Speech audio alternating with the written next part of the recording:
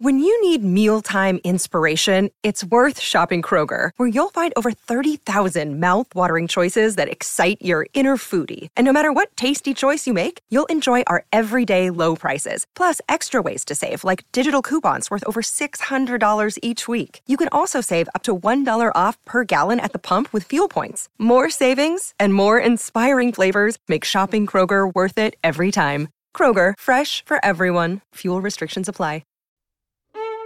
The Devil Pulls the Strings by J.W. Zarek. Narrated by Kurt Bonham.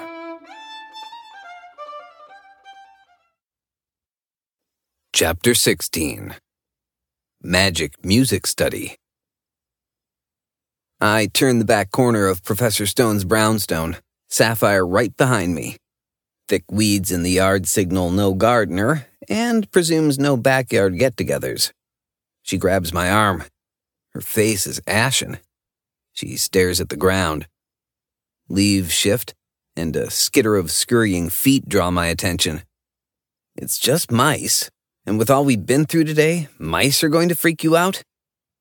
There's a hint of frustration and maybe even paranoia in my tone.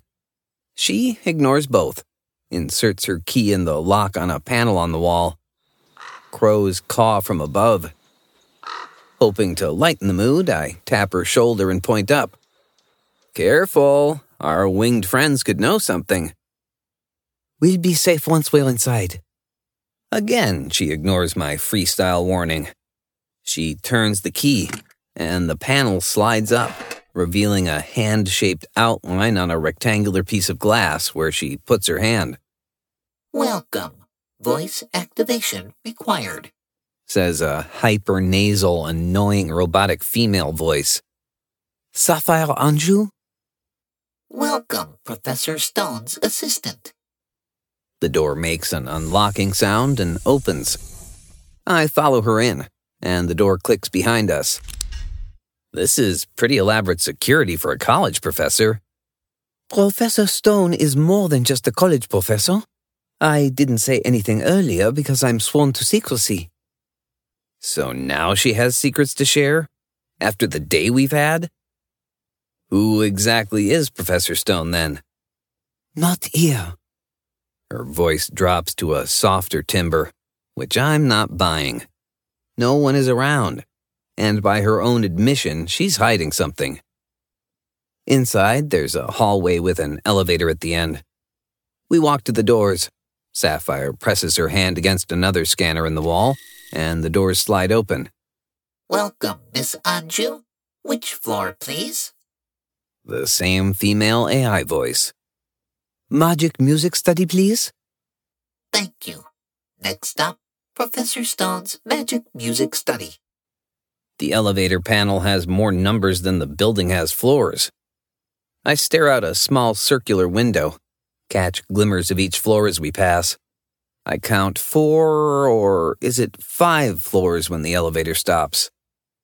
Welcome to Professor Stone's magic music study, says the robotic voice. The doors open. Crime scene tape blocks off portions of the study. Strewn across the floor is broken glass, a kicked-over piano bench, and an empty space for the piano. The French doors that open to the balcony are smashed in and half torn off their hinges. This place is a complete wreck. I picked my way between obvious police number placards on the floor leading out onto the balcony. Do you have a metallic taste in your mouth? My voice just above a whisper, and I'm not sure why. I smell a coppery odor, she whispers back.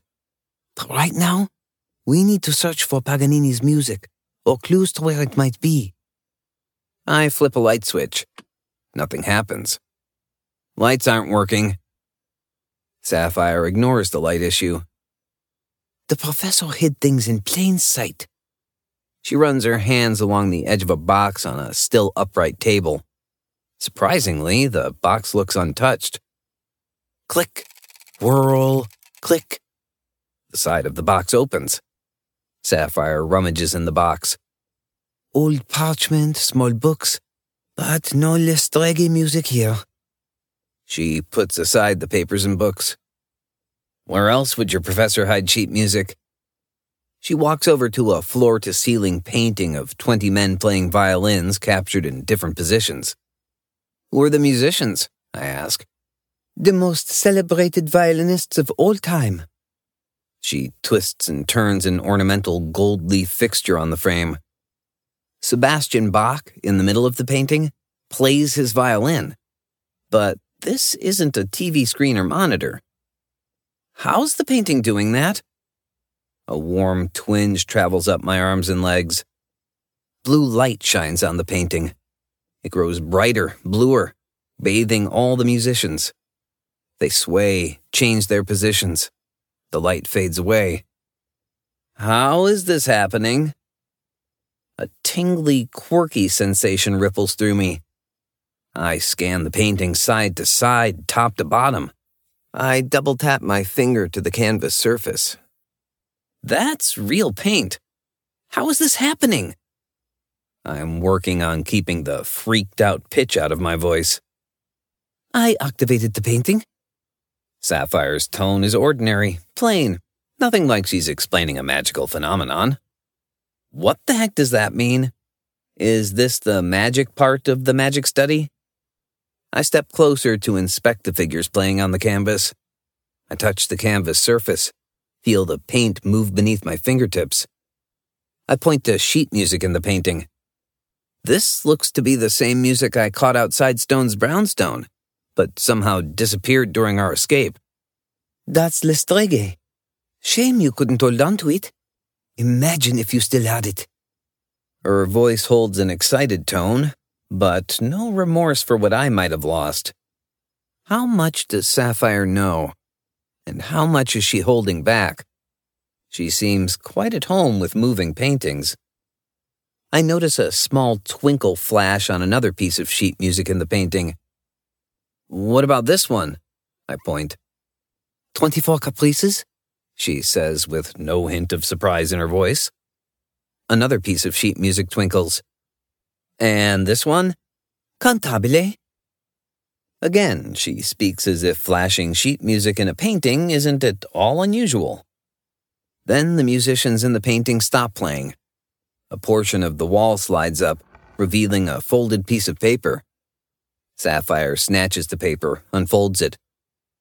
It's a note from Professor Stone, in his handwriting. I can't tell if she's surprised or expected this revelation. It says, "The music shall reveal itself to the warrior bard stalked by the forever feasting beast, if their quest is worthy and the bard pure of heart." Why would the professor write such a bizarre note and hide it in the wall? The professor didn't tell me everything.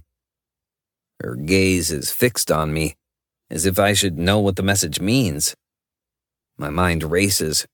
I grind my teeth back and forth over each other. A TV-type screen attached to the wall turns on, displays a flickering white screen, and Sapphire's phone buzzes. She pulls it from her pocket. I lean over and peer at her phone. The wall screen and her phone screen show the olive-suited fedora-wearing man and his two goons entering the brownstone's front door. How did they get past the police? The image changes and shows the men standing in front of the elevator doors. The doors open, and they get in. The screen shows the light in the circular window as it descends. Why are they going down? Does Stone have a basement? But whatever, let's get out of here quick. I'm already moving. Sapphire grabs my arm, pulls me to the broken French doors. Professor Stone once showed me a quick escape. He said in case of an emergency. I think this is an emergency. The balcony? That didn't end well for the professor. Are there stairs?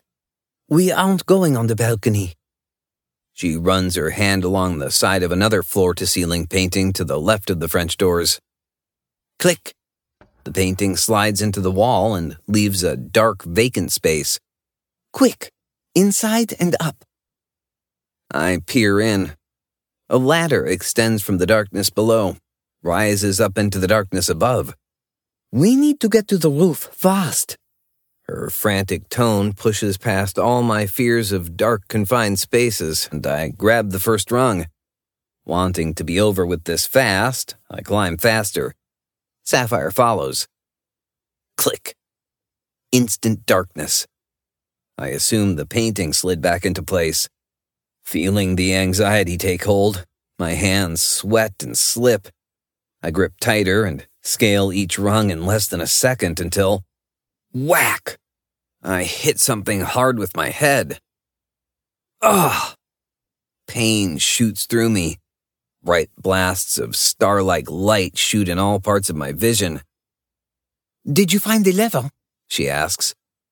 Yes, my head found it. And ouch, thanks for the warning. I rub my bruised skull. Raise the lever. I do, and bright sunlight and fresh air from the afternoon sky pours in. Coming up next in The Devil Pulls the Strings by J.W. Zarek. Chapter 17. Roof Party.